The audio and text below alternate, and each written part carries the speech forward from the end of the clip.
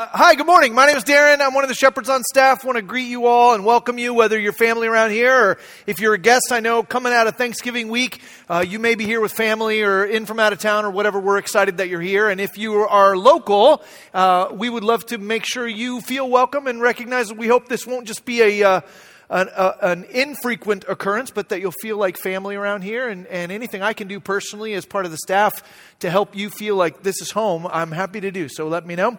One thing I want to do before we dive into Genesis 21 in our text this morning is I want to talk really quickly about sort of the Christmas season, because we got a lot of moving pieces and a lot of cool things that are happening. And I want to make sure you are sort of aware about all those. In fact, when you came in today, hopefully they gave you one of these, but let me just kind of hit this really briefly.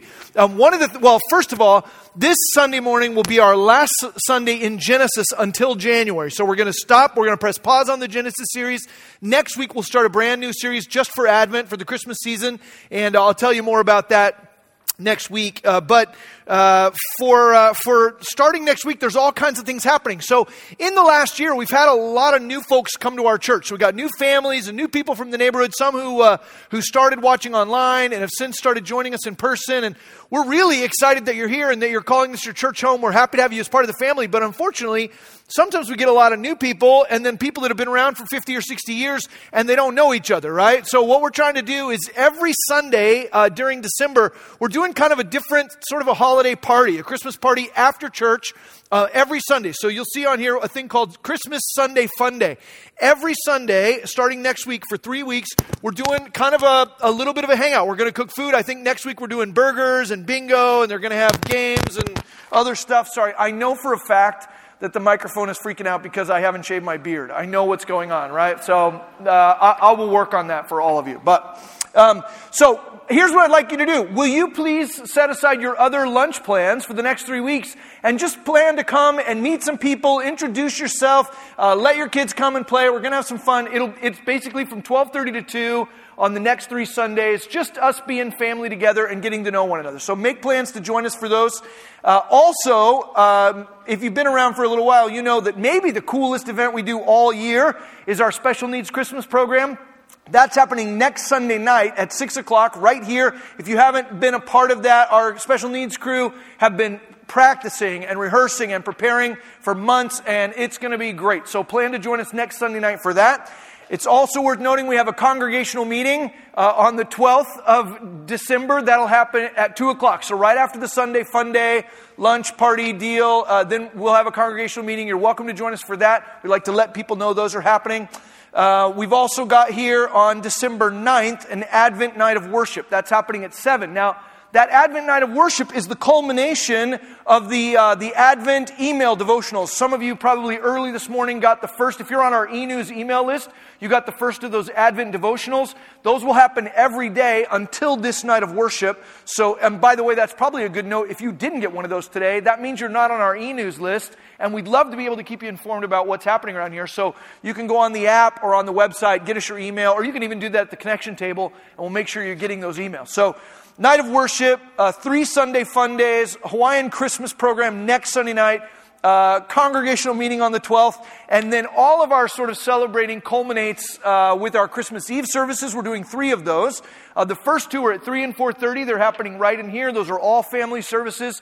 And then on the evening of Christmas Eve at 11:15, we have an outdoor service in the tent.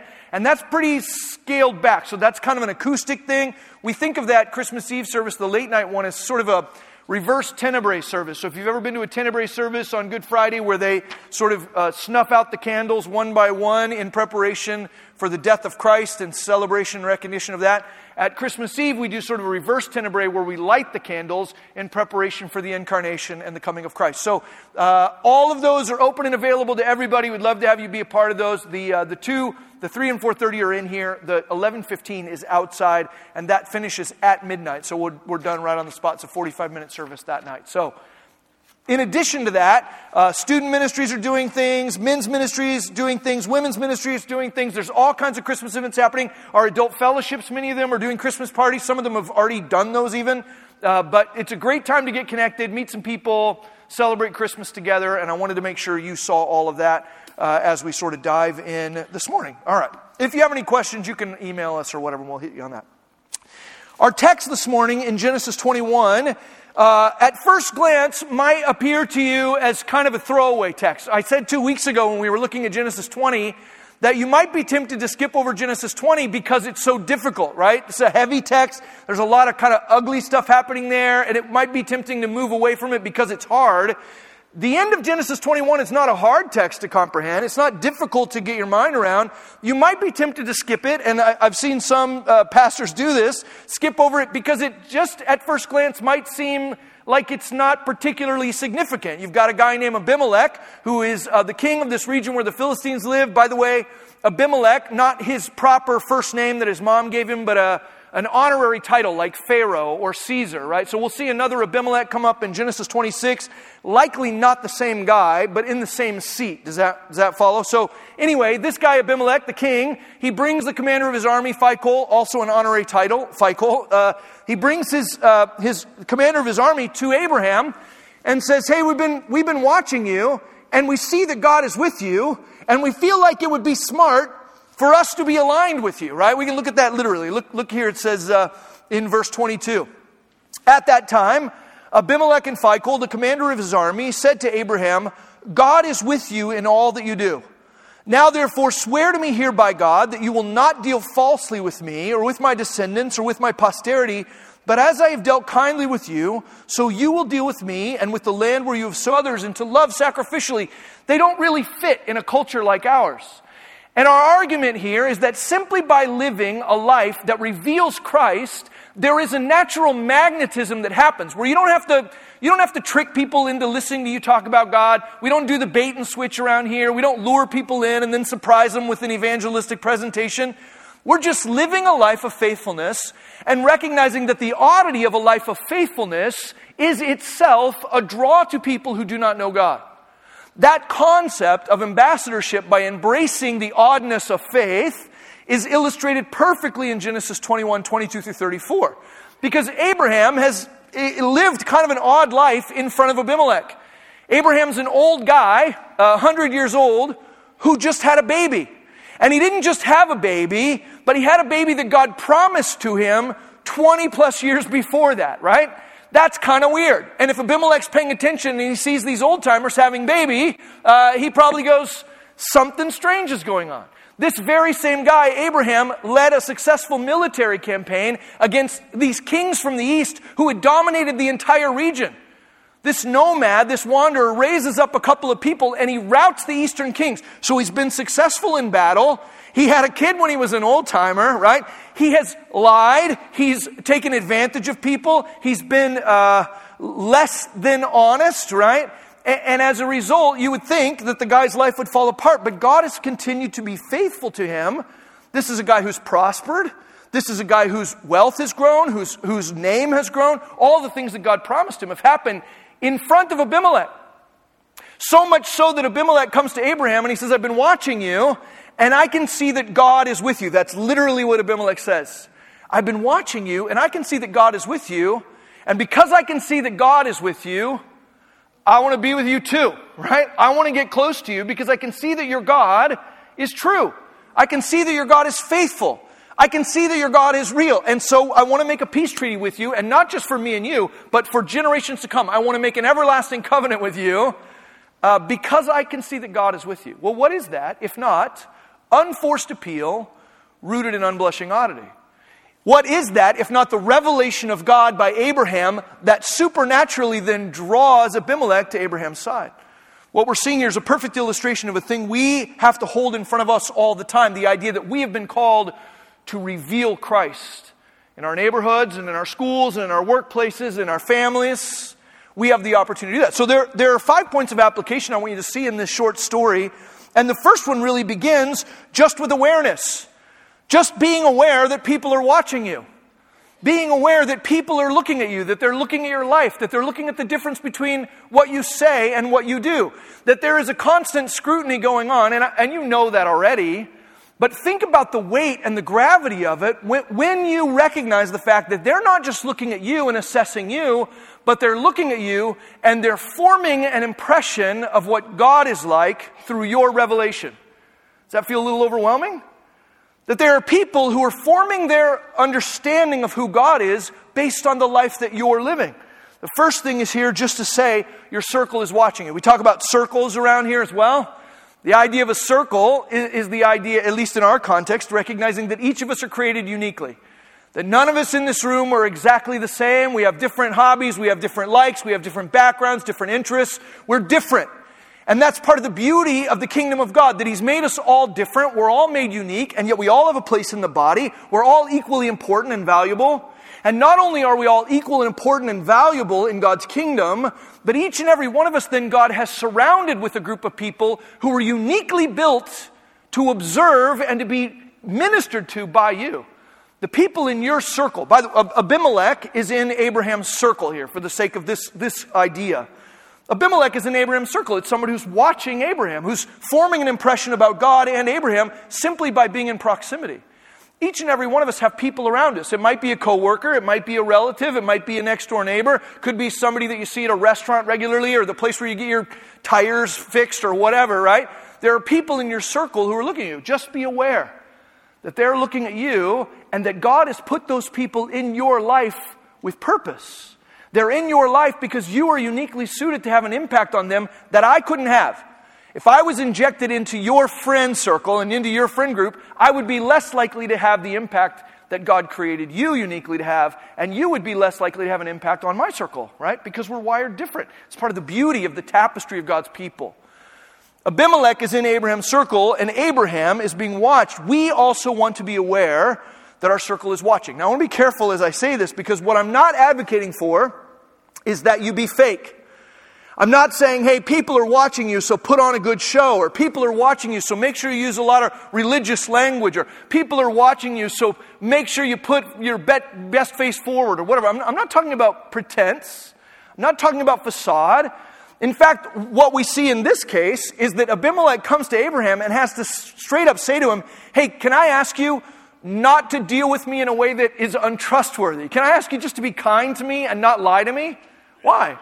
Because Abraham, the impression that he's given, while he's given the impression of God's faithfulness, Abraham is also very clearly given the impression of Abraham's unfaithfulness. Does that make sense? So when I say the world is watching you, I'm not saying, hey, make sure you put on a good show for your neighbors or the guy at the gas station. What I'm saying is, you be you. With your flaws, and with your errors, and with your mistakes. I don't know if you've recognized this, although around here we talk about it a lot, but everybody's busted. Everybody's broken. I mean, I was going to say, in the first service, I was like, look at the people you came to church with. Those people are broken, but you know that already, right? Look a little bit further out, right? Look a little bit further down the road. Look around you. Every one of us in the room, we all make mistakes. We all blow it. We all do things we regret. We all stumble. We all trip up. There is no need for you to cover that over or to pretend like it doesn't happen, because in your honesty and in your transparency, both about the places where you're victorious and the places where you're weak, God's grace is put on display. You see, God's grace has been put on display for Abimelech in sharp relief with Abraham's failures. Abraham's weakness, his selfishness, his pride, his egotism, his abuse. All that's done for Abimelech is show how much greater God is, how much greater God's faithfulness is, that He would continue to use a broken guy like Abraham. And the same thing is true in our circles. We're not advocating here for putting on a religious front. What we're saying is, pay attention to the fact that people are looking and be honest about the ups and the downs. Be honest about what's good and what's bad, and allow God's grace to be revealed in that. Well, that's then not just being aware of who God is and aware of the fact that people are looking at you, but it's also wanting to be accurate, right? So, by the way, I've got some alliteration here. I know some people like alliteration and some don't. I got 5 alliterated points this morning if you're taking notes. And in honor of Abimelech and Abraham, all of my alliterated points begin with an A. You're welcome. Thanks so much. So the first one is awareness. The second one is accuracy. Accuracy. Your circle is forming opinions about God through you. Your circle is forming opinions about God through you, and that's by God's design. That's not a thing you can shirk off. Like you might go, I don't want people to look at me and form opinions about God. I want them to form their opinions about God based on what they read in the Bible. That's fine. Don't look at me, right?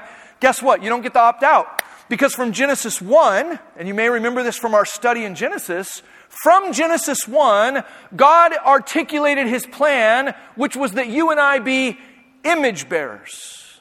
It was his purpose from the beginning that we would bear his image, right? So Genesis 1:26, God said, let us make man in our image, after our likeness, and let them have dominion over the fish of the sea, and over the birds of the heavens, and over the livestock, and over all the earth, over everything, every creeping thing that creeps on the earth. So God created man in his own image. In the image of God he created him, male and female he created them. Right? We were created to be image bearers. Romans chapter 8, verse 29 says something similar. In Romans 8:29, it says, for those whom he foreknew, he also predestined to be conformed to the image of his Son, in order that he might be the firstborn among many brothers, right? I think sometimes for Christians, we think about being conformed to the image of Christ, and we think of that as it's like a prize, right? That's like the end product. Like, oh, it's so good, like you follow God, and over time, good news, you're going to become more like Jesus. And while it is good for you and me that over time I become more like Jesus, I want to be really clear this morning to say that your image bearing, or the revelation of Christ that God is working in you, as you're being conformed to the image of Christ, is not ultimately for you. Right? That conformity to the image of Christ is not for you. That conformity to the image of Christ is not even for God, right? God didn't create the earth and go, well, I'm going to make them in my image so that I can see myself reflected, because I really just want to see what I look like. I want to see what I'm like. You know, I'm looking at Darin and it's not a great reflection, but it'll do, right? No. My image bearing is not for me, and it's not for God. You know what my image bearing is for? My image bearing is for the people on my street. It's for the people at the tire place. It's for the people in my family. It's for the people in my school. It's for the people where I work. God has created me uniquely and is conforming me to the image of Christ so that I will reveal him in my circle, right? We have this opportunity, this blessed opportunity to reveal Christ and to do so with accuracy. You know, as I was reflecting on this week, I was thinking about the damage in our world that's been done to the reputation of Christ and the damage that's been done in our world to the reputation of Christianity, right? If you're paying attention to what's going on in the world, you can see that the reputation of Christianity is on the decline, right? And that reputation, the reputation of God in our world, is not in decline because of the work of the Satanists, right? It's not all the Satanists with their pentagrams and their black robes and whatever. They're not out there marring the image of Christ. It's not the work of the atheists. The atheists haven't been so successful in their smear campaigns that God's image in the world has been diminished. It's not criminals. You want to know how God's reputation in our world is being marred actively, how it's being diminished in the world? It's not the Satanists or the atheists or the criminals. The way in which the reputation of God is being diminished in our world is by the people who claim to be his followers and yet ruin his reputation with their selfishness, with their greed, with their pride, with their hatred, with their condescension. It's us. The damage done to the reputation of Christ in our world has been done by the people of God, marring his image with judgmentalism, with gossip, with hypocrisy. The people look at us and they go, if that's what Jesus is like, then I don't want anything to do with him. In the same way that we are responsible for the marring of the image of Christ, I think it's important for us to remember together that in the coming decade or the coming decades, one of our primary agendas, one of our primary objectives of the people of God will be restoring and repairing the image of Christ in our world. And that's a fun challenge, right? That's a fun thing we get to do. How does it happen? By being aware that people are paying attention and being determined to be accurate in our revelation of Christ. Not only is he aware, not only is he accurate, and so should we be, but I love the fact that in this story, in Genesis 21, Abraham is approachable. He's approachable. That might seem like a little thing to you, but I like the fact that Abimelech feels comfortable to come knocking on Abraham's door. That Abimelech comes and says, hey, I've been watching you. I can see that God is with you. I want to ask you if you'll deal kindly and honestly with me in the future for me and my descendants. Will you do this? I like the fact that he's open to that. I also like the fact that when he's approached by Abimelech, that Abraham agrees almost immediately. Abimelech says, hey, can we make this treaty, this everlasting treaty? And Abraham's like, yeah, let's go. Why? Well, what Abraham is modeling, or what he's reflecting to Abimelech in agreeing to this covenant, is simply what's been modeled to him by God. Have you ever sort of wished you could get a little bit closer to somebody who has something you wish you had? I remember when When my family and I lived in Long Beach, the lady that lived next to us on the left had a pool in her backyard. And we didn't have a pool in our backyard. And man, I don't know if you live next to people with a pool. If you don't have a pool and the people next to you, you hear every splash, right? You can hear every time they're having fun in that pool. You hear every time they're having a barbecue. Like we would sit in our backyard and we had bought our kids like the pump up inflatable pool for $20 at Target. And they're like 4 of them crammed in there and they're splashing around and we could hear the glorious parties. And there were times, and I'm not proud of this, but there were times that I wish I could just figure out how to become better friends with the lady next door because she had the pool, right?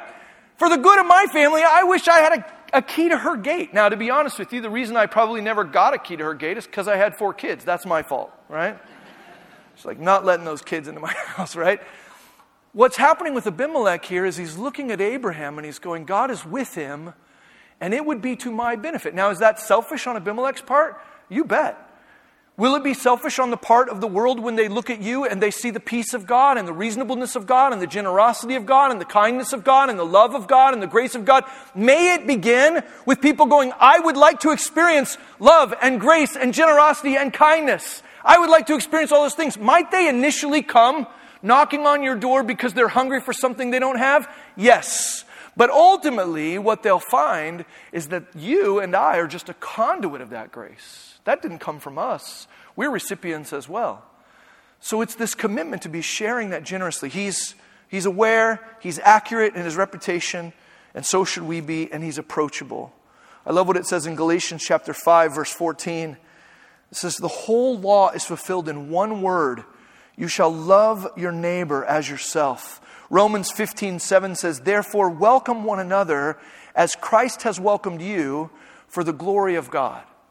Welcome one another as Christ has welcomed you. That should be a convicting verse for us. How has Christ welcomed us? Freely, openly, lovingly. He does not hold our sins against us. He doesn't look down his nose at us. He doesn't hold us at arm's length. He allows us to come to him and say, Jesus, will you rescue me from sin and self? And even if you initially come to him with selfish motives, you want to go to heaven or you want to have your sins forgiven or you want whatever, you can come to him with selfish motives initially. He will transform that over time, right? What is Abraham doing? He's reflecting the grace and the love that's been given to him. The peace of God passed on to other people. Not only that, there's awareness, there's accuracy, he's approachable. And then the next thing I want you to see is what happens next in the story. Go back to Genesis 21. They enter into this treaty and then look in 25. Now we don't know how much time passes between 24 and 25, but in 25 it says, when Abraham reproved Abimelech about a well of water that Abimelech's servants had seized, Abimelech said, I do not know who has done this thing. You did not tell me, and I have not heard of it until today. So Abraham took sheep and oxen and gave them to Abimelech, and the 2 men made a covenant. Abraham set apart 7 ewe lambs of the flock, and Abimelech said to Abraham, what is the meaning of these 7 ewe lambs that you set apart? He said, these 7 ewe lambs you will take from my hand, that this may be a witness for me that I dug this well. Therefore that place was called Beersheba, because there both of them swore an oath. So here's what happens next. Conflict. They enter into a treaty. They enter into this agreement. Abimelech goes, hey, you seem like God is with you. I want to be near you. So they enter into this agreement. And then the very next thing it tells us about is conflict. You want to know why? Because again, everybody in the room and everybody you know and everybody who's ever lived is busted.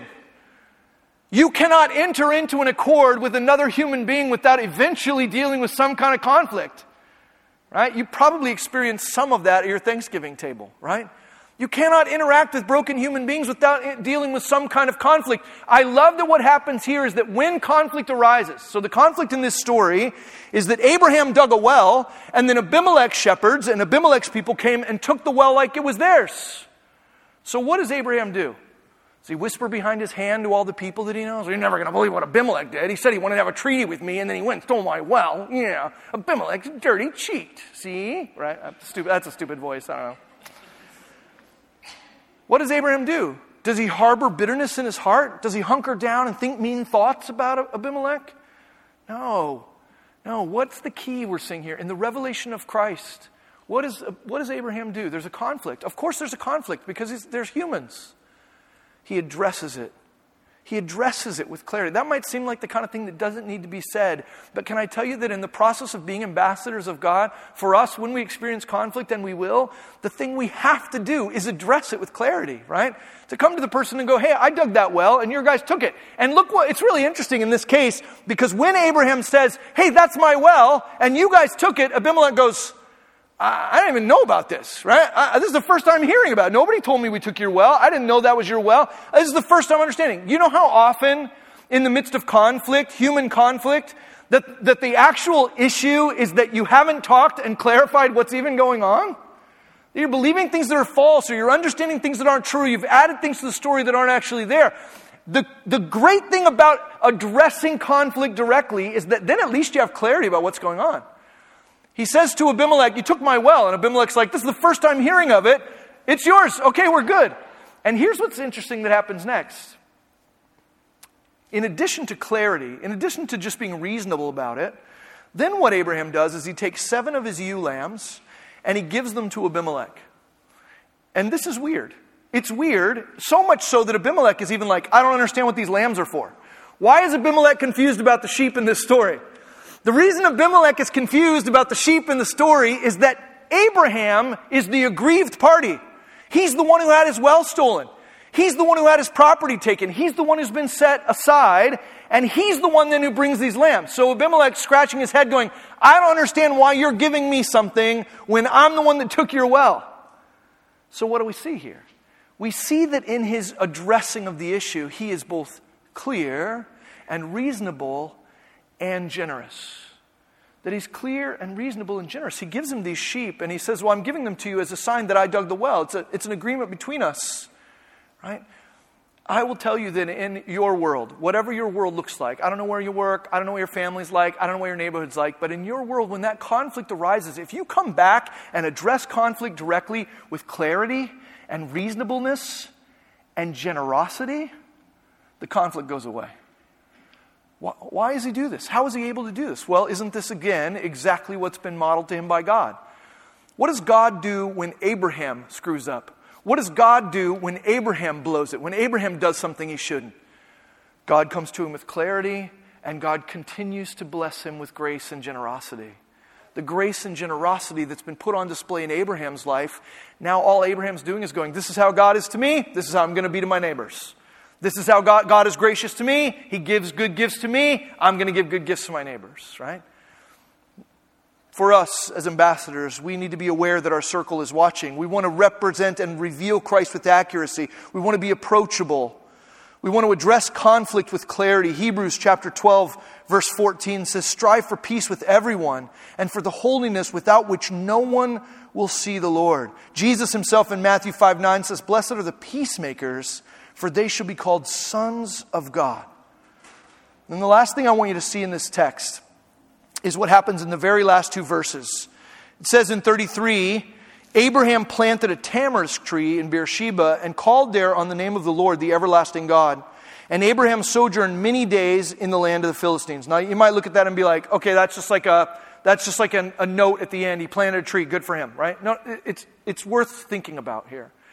He plants a tamarisk tree. Why does a nomadic person, a sojourner, a wanderer, why does he plant a tree? First of all, and I had a gentleman come up to me after the service last week who's a geologist, and he says, you plant a tamarisk tree for your grandchildren, right? If you know anything about the Middle East, you're not planting a tamarisk tree for your shade, because you're not going to have any shade under that thing initially. You plant a tamarisk tree because it will provide shade and peace and beauty for the people who come after you.